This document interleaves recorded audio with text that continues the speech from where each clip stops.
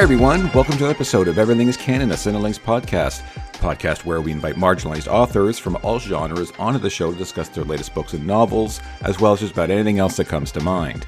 I'm your host, Steve Dunk, and thanks so much for tuning in.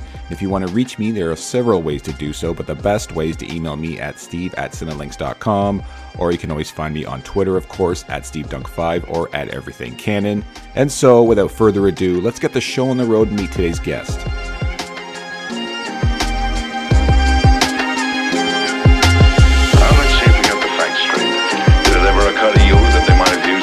Carry the body out.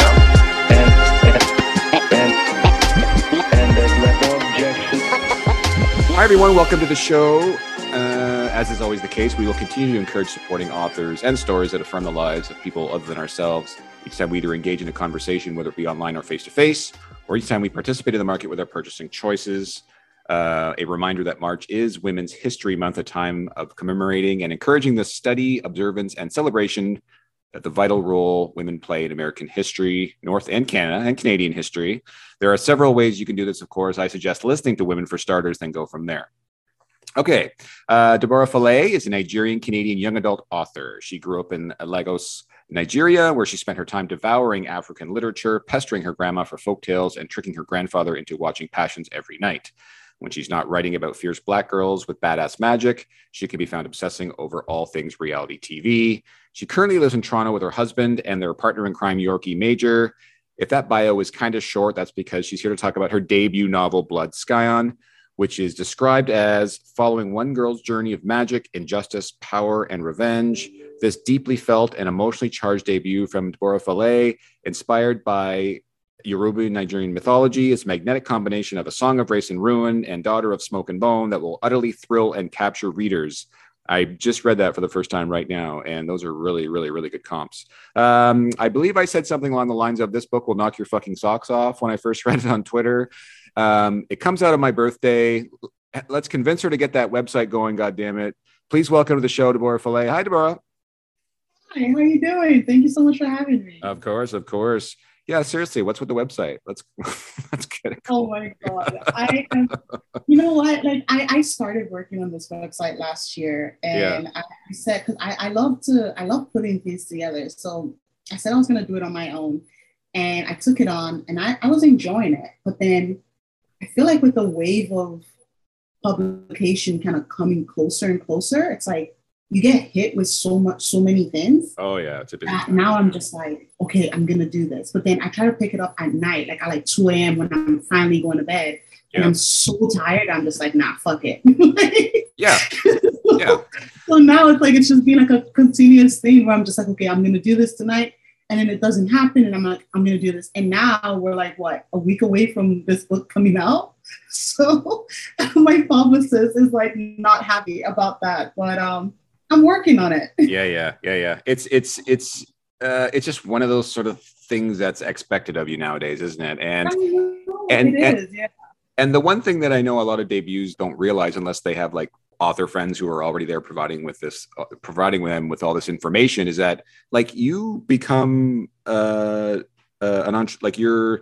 own your own business now. Yeah, and it's like you're doing more time is spent doing business type things rather than writing, right? Because you know you're emailing, you're doing this, you're like it's insane, right? And I always take this opportunity to make sure to remind people, like, please practice good posture, right? Back straight, wrists even, at the desk, make sure, because if your wrists and back go, like, you're done, right? So these days of, writing a book on a laptop in your bed are done. You got to be at your desk, and like, we need you to stick around. All right. So everyone out there, make sure that you practice good posture when you're doing this, because you are doing a lot more just desk computer time, aren't you? Yeah, it's like nonstop, honestly. I was telling my partner yesterday, I was like, I think yesterday was the first time that I had nothing to do since January. Like, I just had a free day to myself. Yeah. Yeah, which is crazy. It's like you don't. What did you do? I wrote. Of course. I wrote. Well, all day. Book two. Book two, yeah. Yeah, that's the other thing too, right? It's a truism now because once they lock you into this sort of like Gregorian calendar schedule, like when you're marketing one book, you're on deadline for the next book. So it's kind of a funny thing that way, right? But Yeah. that's funny. On your day off, you just wrote. Yeah, that makes sense. I just wrote, like that. I was like, oh, time to write. Like, because it's like as your book is coming out, you get less and less time to dedicate to like an actual like full-time writing, which is what I had pre-publication. But now it's just kind of like you steal whatever time you can to write, and then you have to like deal with admin, and then it's just so much going on. So getting to like have that time off yesterday, I was just like, wow, I actually get to dedicate 8-9 hours to writing. Like that's pretty dope. And that's what I did. And has your writing space changed at all? Are you still like time of day, or are you like, or just your physical space? My writing was never like, it was never like, what's the word? Like just, it's always, my writing schedule is basically a mess. And what I mean by that is I don't sleep at night. I go to bed around 4 or 5 a.m. Yeah. So, and I find that like nighttime writing is like what works best for me. So I do a lot of my writing in the evening, but then now it's like, I also do it during the day. So it's kind of like two schedules that I have. Right. If that makes sense. And like what I've noticed is that because of, all the admin stuff that's like happening with publication, I'm relying more on like my evenings, like my nighttime to like write. Right. But yesterday when I just had that day off, I was just like, okay, no, I'm doing this all day. And I actually was able to go to bed early yesterday, which felt so good. Like what's early? What's early? Early for me is 2:30. Okay. Yeah. That's early for me. Nice. Good for you. Yeah. I love those days, right? That's amazing. Yeah. What's your writing space like? Are you at a desk in front of a window? What do you do? Coffee shops? Yeah. I used to work. I have like a little office space that I used to write in. But now I find myself like gravitating more towards like my couch because I have a couch close to the window. Okay. Or maybe it's just like a natural light. Yeah. I just find it so like refreshing. So that I've basically been writing on my couch a lot. Like I want to say all year, like so far since the year started, I've been on my couch. Okay. Yeah. Well, just keep that goddamn back straight. All right, please. I use a pillow behind me. Okay. We need you. All right. We can't have you getting hurt. We need you. Just for your own livelihood. I mean, if you're back in Risco, man, you're in trouble. Yeah. I didn't want to get too far ahead here until we talk about this book cover because I fucking love it so much. And Taj Francis, I mean, I've got I've got other stuff of him on my shelf as well. It's just such a special moment for every author, but a debut author, of course, is even more special for obvious reasons, right? So, and I don't know how much you knew about this book beforehand, but usually authors don't really have a lot to do with their book covers. Tell me about sort of if you had anything to do with this cover and how you felt when you first saw it.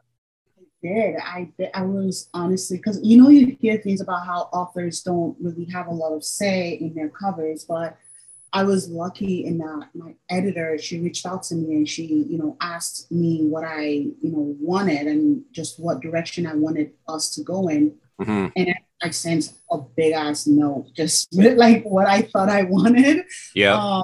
And one of the things I said at the time was like, I think I want to see like a warrior girl, like a girl that just looks like a warrior on the cover, someone that could feel as though she's like an embodiment of like the god that she's, representing, right? And she absolutely loved that. And so they started searching for like, someone like an artist to like put this together. And I remember the first time she told me that they got Taj and she sent me a concept that he had made.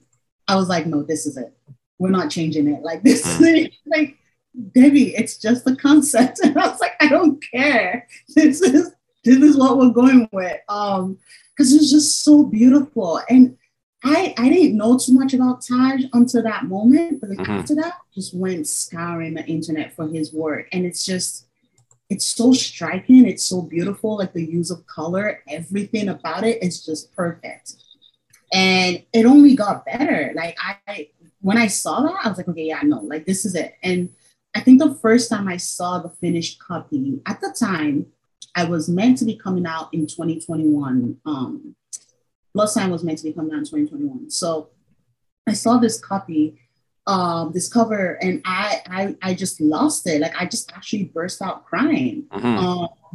And then when I found out that we had to, like the book was going to be moved to 2022, that was the biggest one for me because I'm like, how am I supposed to keep this a secret for the whole year? It's hard. Yeah. I have the cover in my hand, and now we're gonna have, because I was ready to announce, like I was ready to like put it out there, and then it was like, okay, no, we're moving to 2022, so now I have to wait an entire year to like announce this cover. But I'm happy. Like it's a beautiful cover, and honestly, I couldn't have asked. I couldn't imagine Blood Sign having a different cover. It's like striking. It is. Right. There's just some really great, beautiful covers out there. For the last few years, we've been really, really, really lucky with some great covers. Yeah. It's like, and there's a lot of covers that I love. But this one is like kind of stops you. And like, it's going to look great on shelves. Like when it's for sale, March 8th, my birthday, it's going to stop people in their tracks. Like it's going to display really well, and you're going to, you might, even if you didn't go to the bookstore to buy this book, you're going to walk by it and you're going to stop, right? Yeah. And you're going to look at that cover and you're going to be like, what the fuck is that? Who is that? Like, I need to know who this person is immediately. Right. Yeah. Like, so it's so amazing. Was that the first time you saw Sloan? It was. Yeah. Okay. Okay. Yeah. And see, that's incredible, isn't it? Because I mean, Sloan's been in your head for a long time, right? Oh yeah, she's been in my head for like 10 years. Yeah. Been alone for 10 years. Right. So talk about that, like getting to see Sloan for the first time. Oh my God, no, yeah, like that. And also like how much compared to what you had in your head of what Sloan sort of looked like. You know what? Like it's weird, but in 10 years, I never imagined her. Okay. I never pictured her. And I think part of that, this is kind of like getting into like a different thing, but like I think part of that was because I think up until the book sold, even long after the book sold, I never thought that Blood Sign would come out.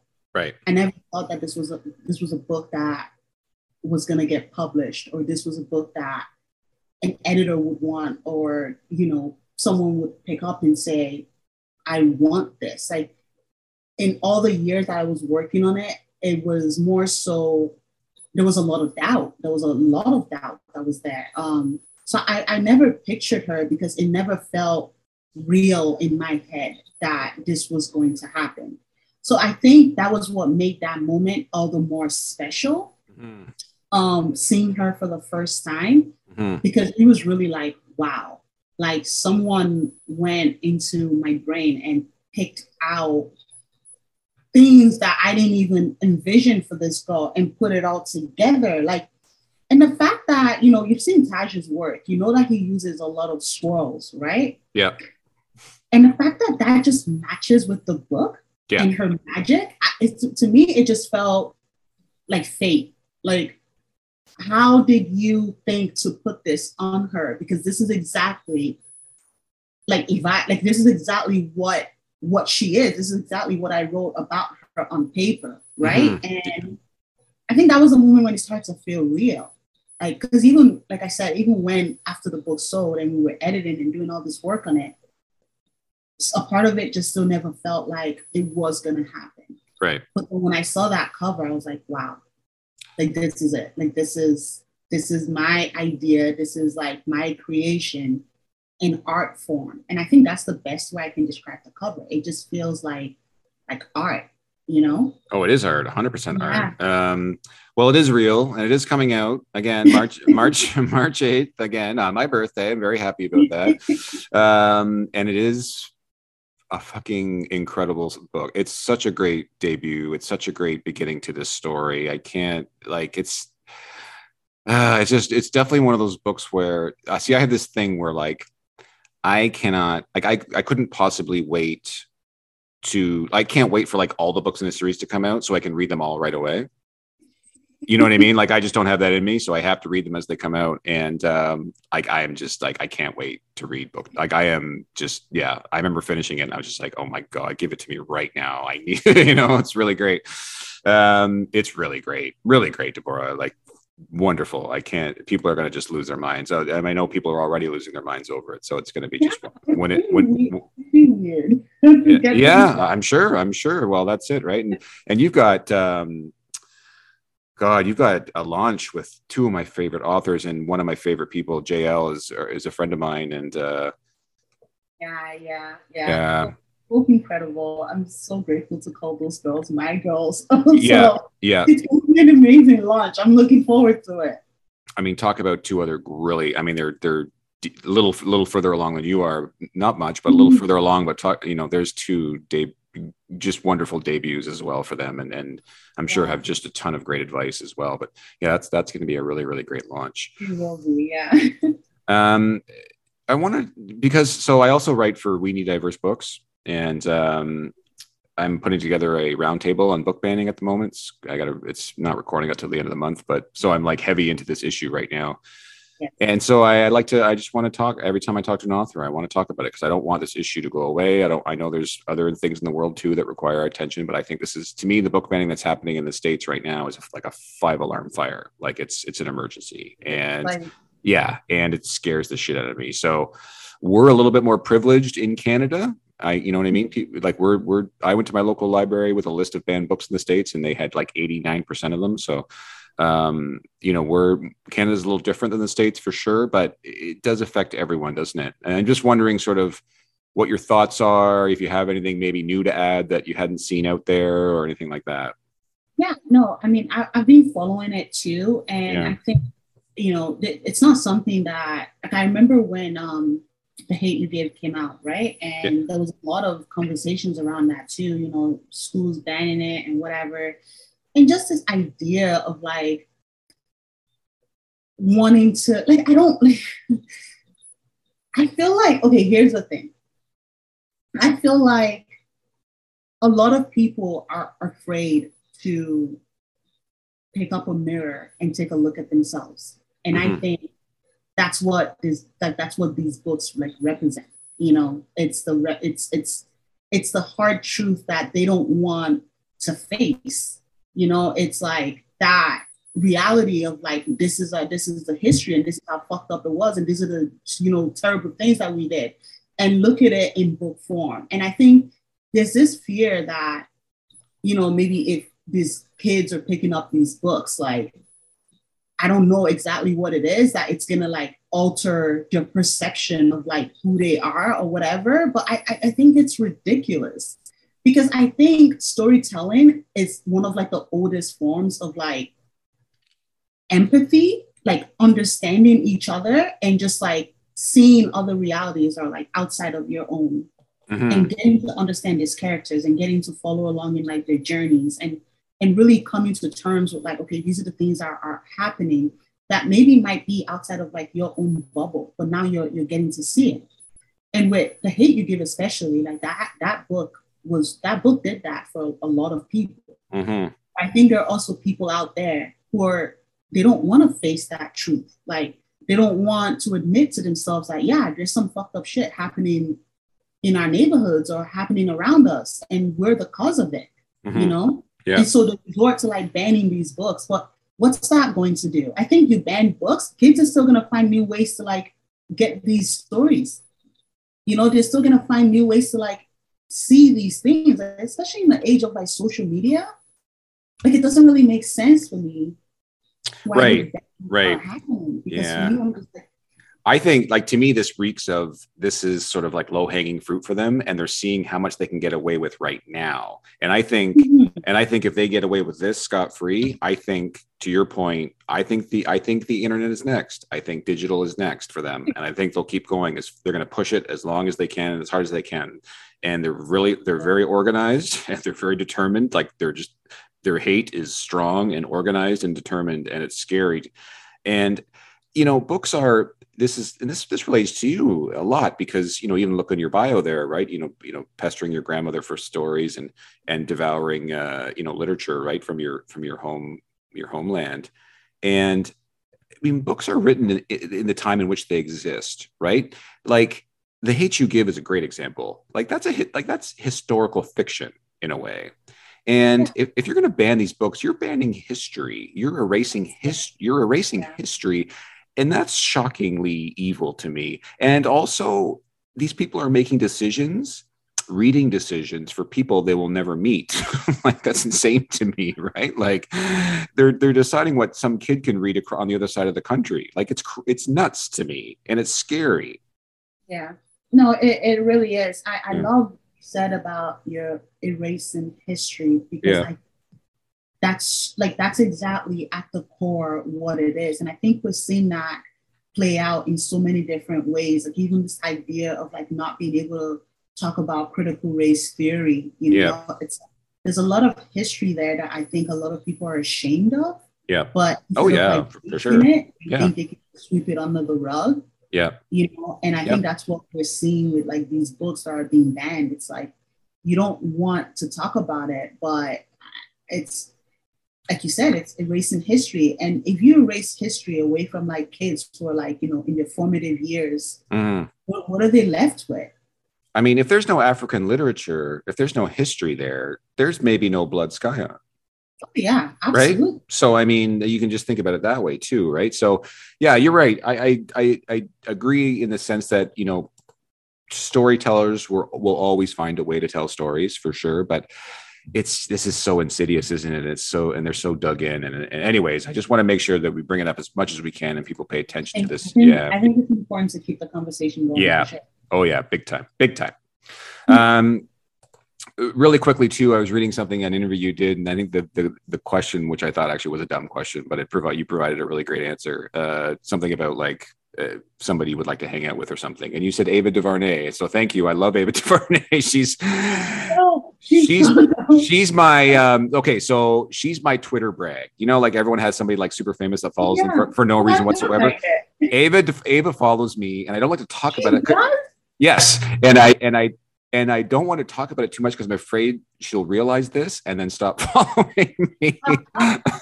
So I don't like to bring too much attention to it, but she's my Twitter brag anyway. So I have been in love with her for forever. I think she's a genius. She has impeccable taste.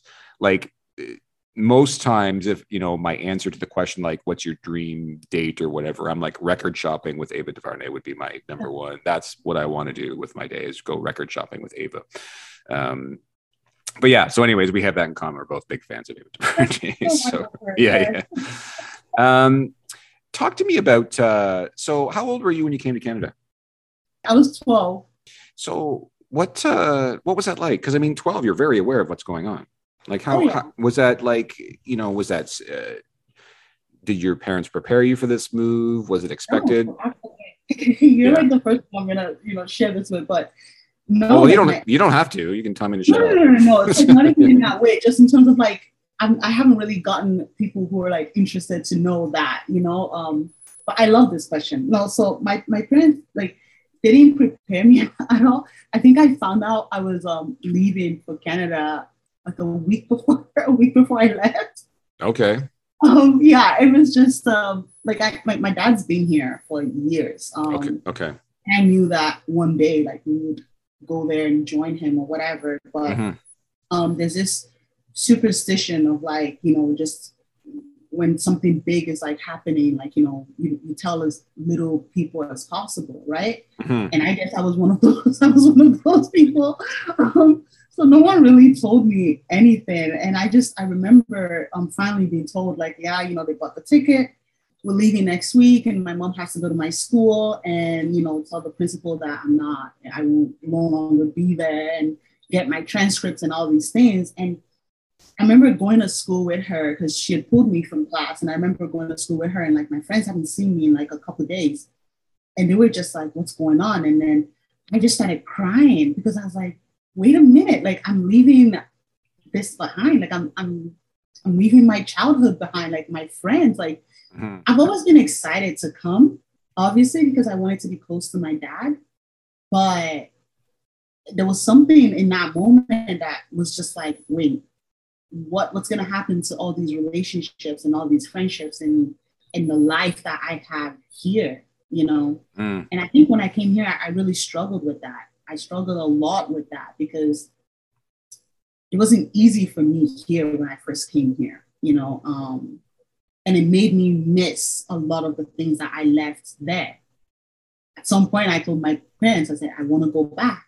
and they were like, I mean, that's not possible. So you're just going to have to, make it work and just, deal with it and all the things that were happening at the time. But I'm lucky to be able to be here, right? Because I think part of like the immigration thing, while people like leave like countries is to like, offer better, better things for like your kids, right? I know for sure, like, my dad wanted us here because he thought we could have like a better life, better schooling system and just like a better future. And I think that being here has afforded me a lot of the things that I have, but growing up here, like, being like a 12-year-old coming here, it was really tough in the beginning. So that was like the little story around me being here and just being uprooted within a week and then finding myself in Canada like a week later. Yeah, it's again, like you weren't four, so you're very aware of what's going on. And here's the thing, like, age is a construct, right? Like a 12-year-old in a Nigerian is much different from a 12-year-old living in Toronto, right? Mm-hmm. It's quite different. Did you struggle to relate to other, peers at that point? Did you make friends quickly? Did it take a while? Like what went on there? I felt like I made friends a bit quickly, but I think what I struggled with, I had an accent back then. Probably still do a little bit, but a little bit, yeah. Yeah.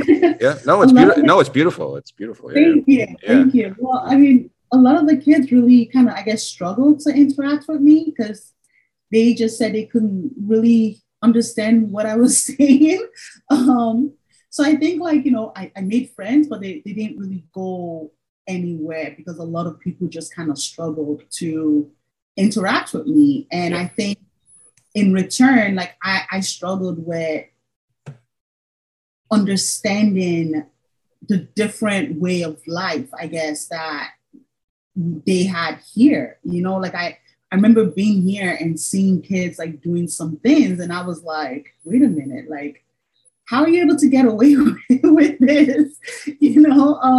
Like friends, like they'll invite you. Like I had like a couple girls who like, during break, I was in grade 8 when I came here. Yeah. So during like break, they wanted to kind of leave school and kind of sneak off or whatever. But a week ago in Nigeria, I couldn't do that, like without getting in a lot of trouble. Mm-hmm. So I was always like, no, like I can't, like, I can't do that. And I'm sure they were kind of like just looking at me like, why? What's wrong with you? But I think that was like part of like the struggle, just kind of like seeing that, okay, yeah, life is a bit different here. Kids had a bit more freedom, I felt. Mm-hmm. Mm-hmm. Yeah, than I ever had, So that took some time to getting used to. It definitely took some time getting used to that. I'll bet. So yeah, like one of the things with this book is its main character is 15 years old. Mm-hmm. And yeah, 15 means a lot different things in different parts of the world. There's a lot more expected 15-year-olds in different parts of the world than there are in other parts of the world, right? Like it's a really it's an interesting thing to think about, and that comes up a lot in this book, right? What does a 15-year-old look like really? And right. And, as somebody like me, let's say, 15 did not look like Sloane's 15th year on this planet, right? So it was quite different, as you can imagine. So I'm always fascinated with this idea of,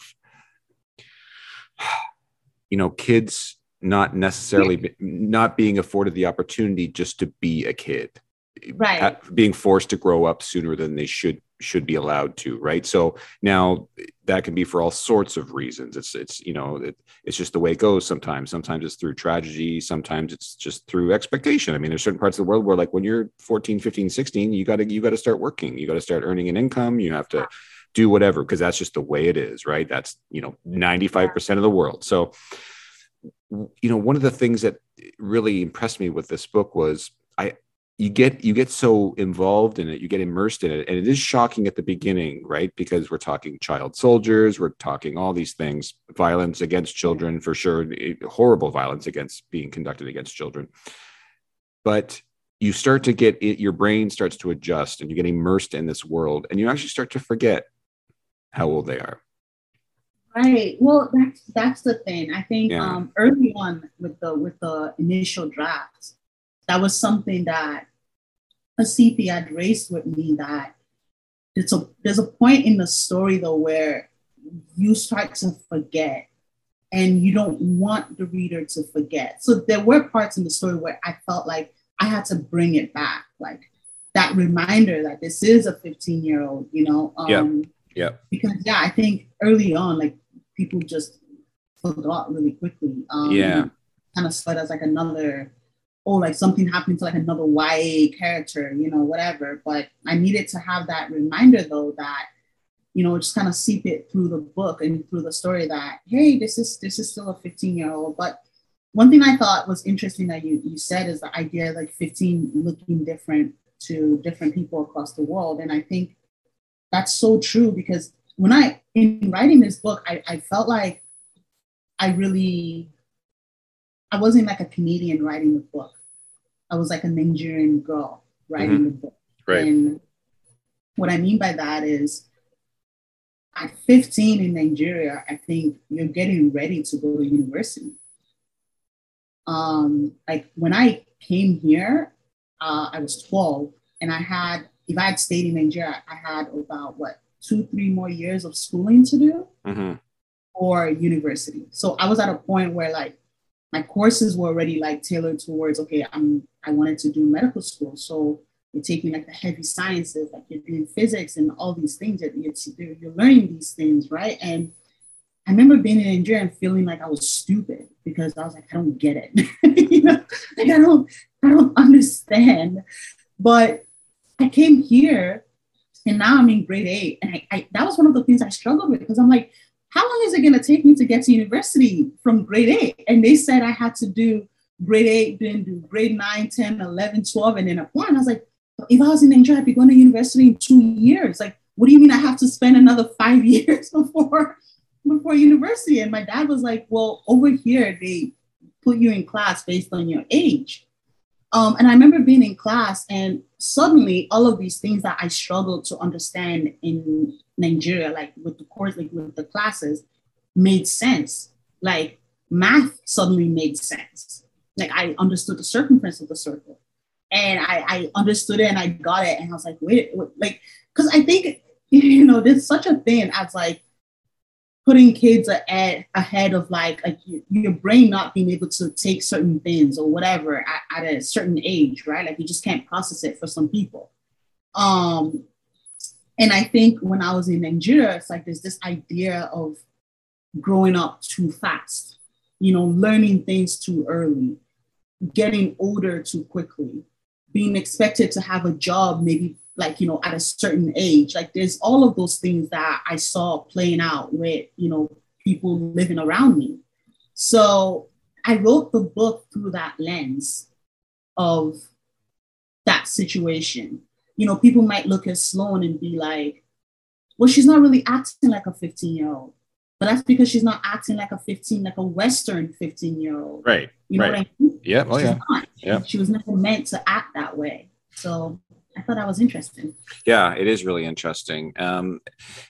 One of the, the inspiration for this, I know, came from sort of, it was inspired by some true events, some insane violence that was, committed against girls, young girls, kidnapping, and it was a whole big thing there a few years ago. I know that was a big inspiration for part of this story, at least.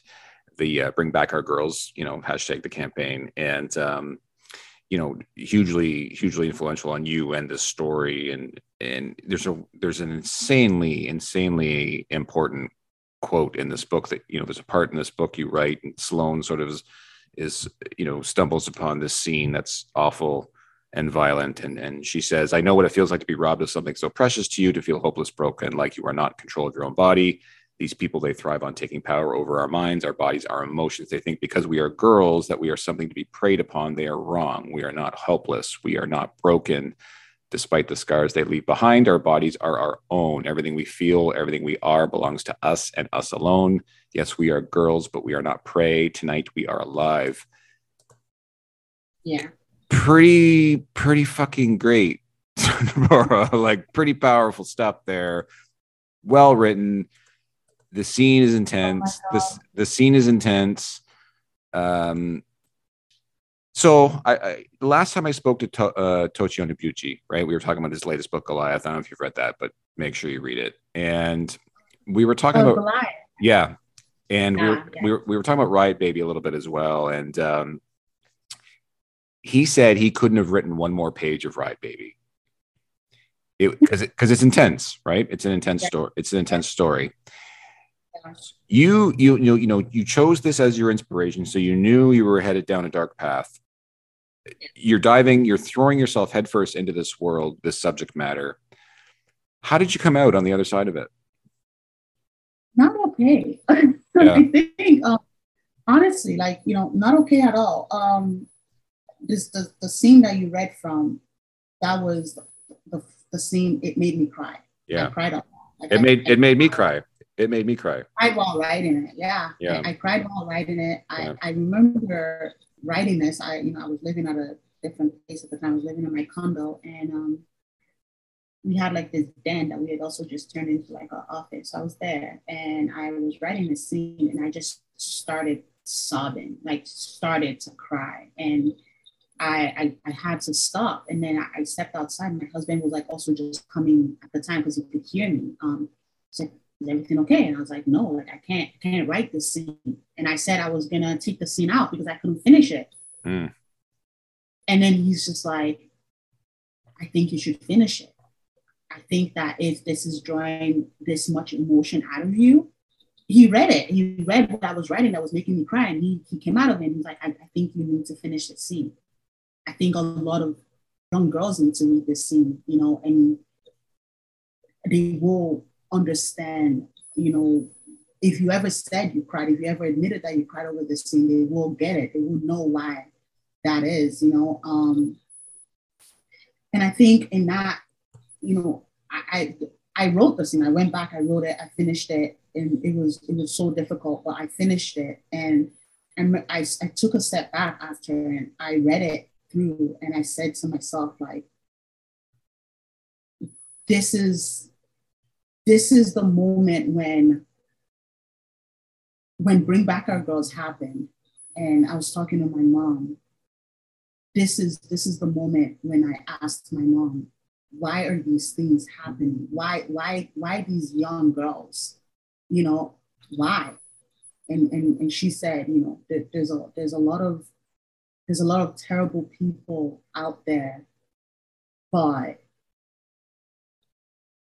there are also a lot of survivors who are able to tell these stories. And hopefully through that, like, people can start to heal.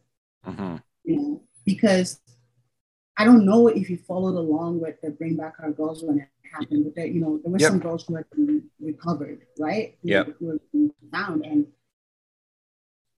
these girls came home and they have babies. These were 12-year-olds, 13, 14, who came home with children. And it's like, how? You know what I mean? Like, why? I struggled a lot with that. And I think for me, that's what that scene represents. It's like that's survival, because no one can tell these girls the stories. Absolutely. And I would never pretend to even tell these girls these stories. But the atrocities that are being committed against young girls, I think, is something that, a lot of people need to be vocal about. And the moment in writing the scene, and even especially that paragraph that you read from, it's like it meant something to me to be able to put that there, and I'm grateful for that. But I guess, yeah. No, listen, I don't know if your husband gives good advice all the time, but he gave you good advice there. But he was right. He was bang on right to leave that scene in, because I mean, the answer to the question is like, why is this happening? It's because they can, because they think they can. Men, I'm talking about, right? Because they think they have the right to do it.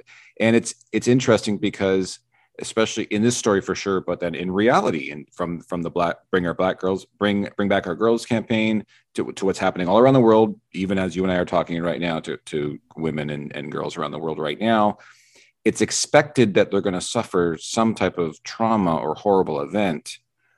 And this idea that, especially the one line about, despite what scars they leave behind, our bodies are our own. So, this idea that it's almost expected that you're going to encounter evil at some point in your life as a girl growing up in a certain part of the world.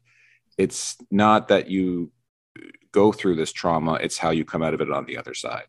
And and use it as a way, as a fuel to make you stronger and react from there accordingly, right? Like, that's why I wanted to ask you that question. Like, how did you come out of this on the other side? Because when you put yourself purposely into these dark arenas, you expose yourself to certain things that maybe you didn't know about before, maybe you knew a little bit about but weren't sure the details. It changes you. It has to, doesn't it? How could it not? Right? Like, so the whole soldier experience. Yeah. That was something that I knew about. Obviously, we hear about these things, but I didn't really know too much about it. Yeah. And then in just that situation happening with Bring Back Our Girls and doing all this research, hearing about child brides and all these things, just kind of like diving head deep into like the whole war on children thing. It's like, man, you hear things, you read things, and you're just like, holy shit, like this is something completely different from like your own reality. Like, this is something you couldn't even fathom on like the worst days of anything. But these are people's experiences, and these are some children's experiences. And I think there was a point in Blood Sign where my editor and we were thinking about including a scene. And Sloan kind of goes to a moment towards the end where she kind of ends up summarizing the scene. Mm-hmm. Like, yeah, we can't even put this in this book. Like, right. Yeah. We've already put a lot in this book. Like, yeah. Oh yeah. No, this not do that. This book is one giant trigger warning. This book is one giant content warning. Like, it gets messy, right? It gets violent, it gets bloody, and you put Sloan, to hell and back. And what's interesting is you have her commit extreme acts of violence, and that's kind of her journey, isn't it? To like be put through this meat grinder and to hang on to what little bit of herself, her own self-worth, her own self-respect, and that's it. And it's just barely hanging on. It's a thread, right, in some instances, but just to lose sight of that for 1 second would mean the end of her, wouldn't it? And it's interesting how what the things that she does to help overcome some of these traumatic things that she has gone through, things she's witnessed, things she herself has had to do. I love these moments. My favorite moments, I think, in the book are the moments right after you have Sloan do something horrible. And it's almost like this, you suck the air out of the room and you have her parsing this with herself, right? Like, she's traumatized, and then she starts to try and convince herself that it was necessary.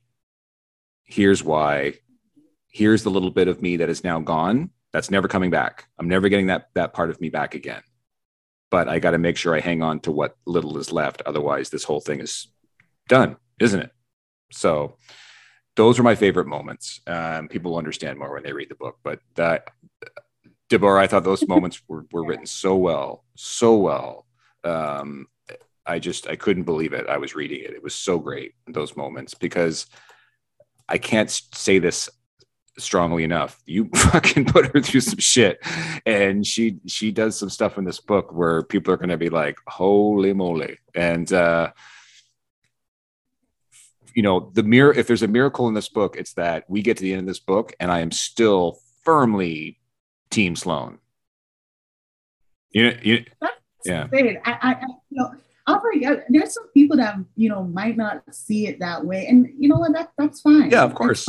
Yeah. Because it's like people interpret things differently, but I think it's part of the truth. It is. Oh yeah.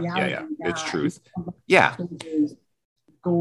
I think my only advice to be someone going into this book was don't get attached to too many characters. That's all I'm going to say. So this is like a true SFF in the sense that like it really is like fantasy and science fiction a lot of times. And I'm just sort of curious what you enjoyed more and what you struggled with more, either writing sort of like the science fiction-y military stuff that comes up in the book, or the true sort of like fantasy, like the Yoruban, mythology and religion stuff. I think I loved the mythology a lot more because I couldn't wait. And it's always been a dream of mine to be able to write about these gods. And I hope to be able to actually write about the actual gods one day, because there's just so much there. But just being able to bring a little bit of like the Orisha gods into the story and play with these cultural elements that I grew up with. It's like that was like nothing, like that was a moment for me, and for that this book will always have a place in my heart, obviously. But I think with the sci-fi elements, like I felt like that really grounded the story. Yep. And that was something I really appreciated a lot, because YA is something that, there's a lot of books that are constantly coming out in YA. And you as a writer, you write things that you love and things that you want to read. But I doubted at first, like, could I merge these two together this way? Like, would it work? Would people get it? But I really felt like it was necessary. I didn't want to write, a story where it would have been easy to just give the characters like swords and, kind of ground it in like a medieval African fantasy, thing. But there was something so raw about taking all of that away and being like, okay, they're gonna own guns, like it's gonna be really military, it's gonna technology, all of these things that it just felt so real, and because that was what I was going for, it just made sense to me. So I think I really appreciated being able to add the science fiction elements into it too, because I think it did something. Right. It absolutely, it comes together so well, Deborah, like so well, like seamlessly. Yeah. It feels so, it's almost like you wouldn't want it any other way. They meld together so well. It's particularly in this book for sure. The world building in this book is insane. It's so great. I'm curious about the, like when you were outlining or whatever your process was, like for the Orishas and Aldemare and all this stuff, because there's this thing where this fact, almost like this fact versus fiction thing, where a lot of the old world stories that originated have changed because they've passed through so many hands, especially during the diaspora and because of missionaries and colonization and all these different types of things. And the West has gotten a hold of these folk tales and this mythology too, and sort of changed it to fit their sensibility, I guess is the best way to put it. I assume you just went you just went to the source and stuff you were very comfortable and already knew about, probably from your own family and history. Yeah. I definitely did. I my mom taught Yoruba in Nigeria, and that to me, she was really helpful with those elements. But a lot of it, I went with what I knew, like the creation myth, for example, was something that you hear about as a kid growing up, and for me, I was like, well, okay, the idea of like these ancient kingdoms and whatever, it's like that's all true. Yeah. The number 16 is something so significant to the Yoruba culture. So there was different elements that I was just like, okay, I know I'm writing fiction and I know I could technically play with whatever I want with this culture, but if I could also ground it in that essence of truth and what's real, or at least what we know that's real, why not? And I think it worked really well. It worked really well. And that to me was also just part of like what I loved about it, being able to take from the source and fit it into the story and have it just mesh really well to it. Like I kind of built the story around the source, especially when it comes to the mythology aspect, because I didn't want to mess with it too much.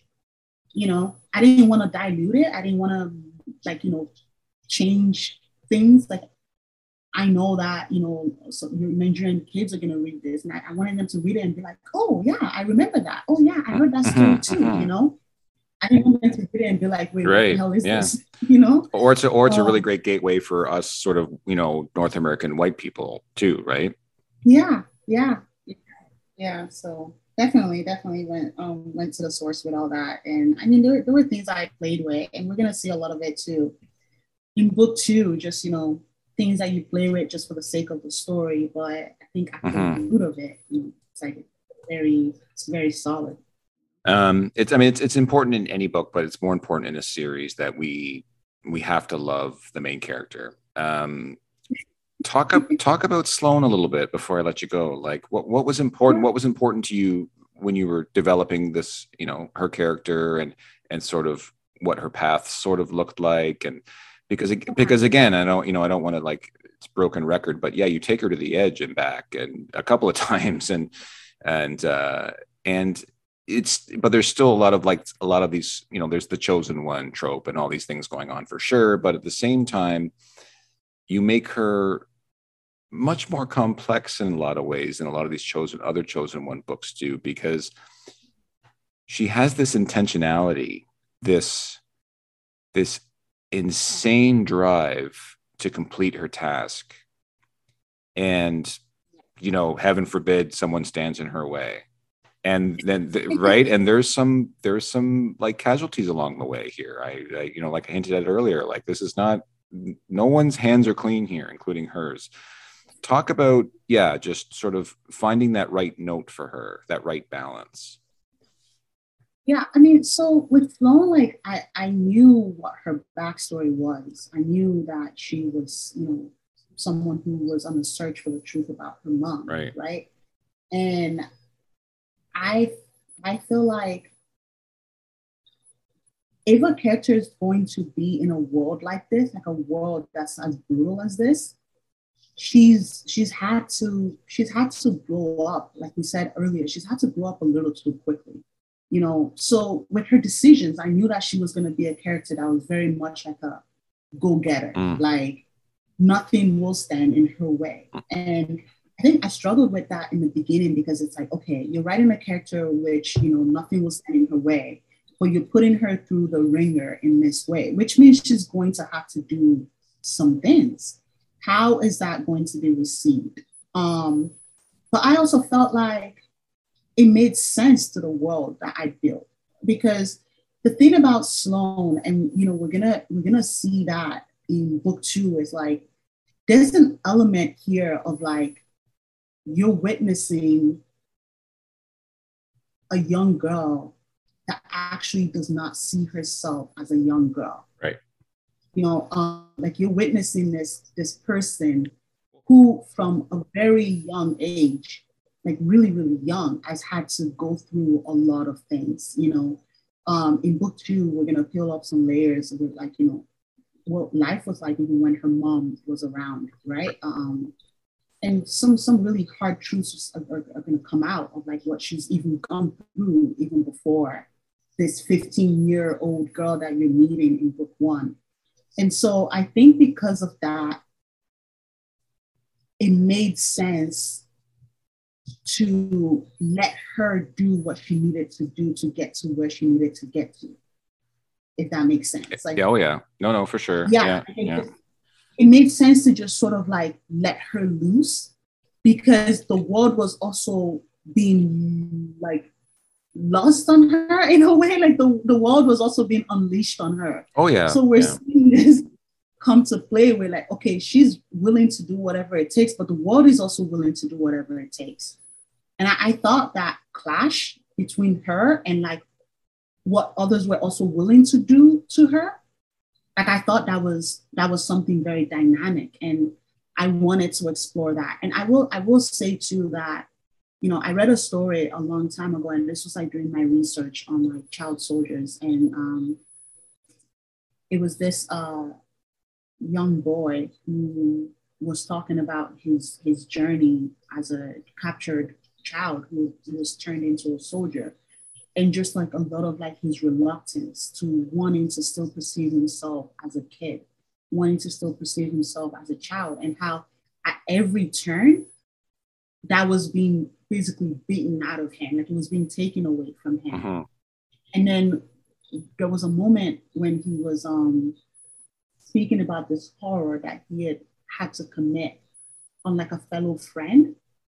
And I think that was the moment where I was like, okay, I think I understand Sloane's character. Mm.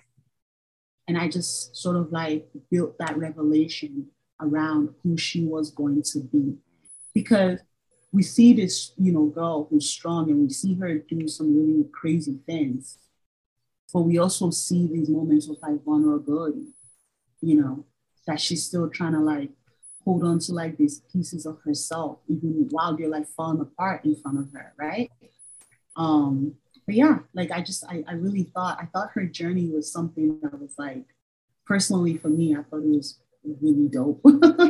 Yeah. I really love right. writing. I love this idea of, like she's in a nest of vipers, right? And I love this idea of, you know, you can only put your foot on somebody's neck for so long.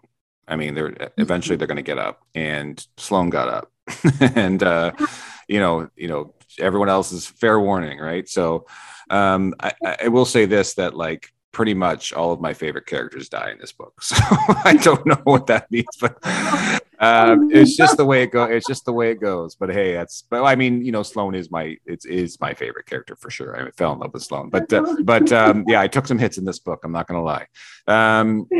But listen, I love this book so much. There's so much, like, we haven't even talked about the book. Like, there's so much going on there's and like you could even like there's family drama, there's, you know, there's obviously an insane amount of magic, and really the magic system is wonderful, and obviously rooted in that beautiful history with the Orishas, like so wonderful. The backstory, this world that, you know, you put us in has such a rich and powerful history, and you do a really great job of, you know, interjecting with these bits of historical facts, so that really give this whole world such a shape that makes it so wonderful to read. And there's so much momentum, and there's these secret organizations and groups that are up to stuff. We're not sure what they're doing, and there's all this, like, of course, the hierarchy, and you don't know who you can trust, you don't know who's doing what. And I mean, it's quite a story, Deborah. It's really intense. It's really just weighty and complex, and it's really great. It's such a great start. I really can't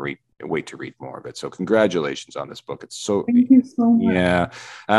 You don't have a website, so I assume any events like the one we mentioned earlier, you know, any updates, obviously you're everywhere else. You're everywhere. Everywhere.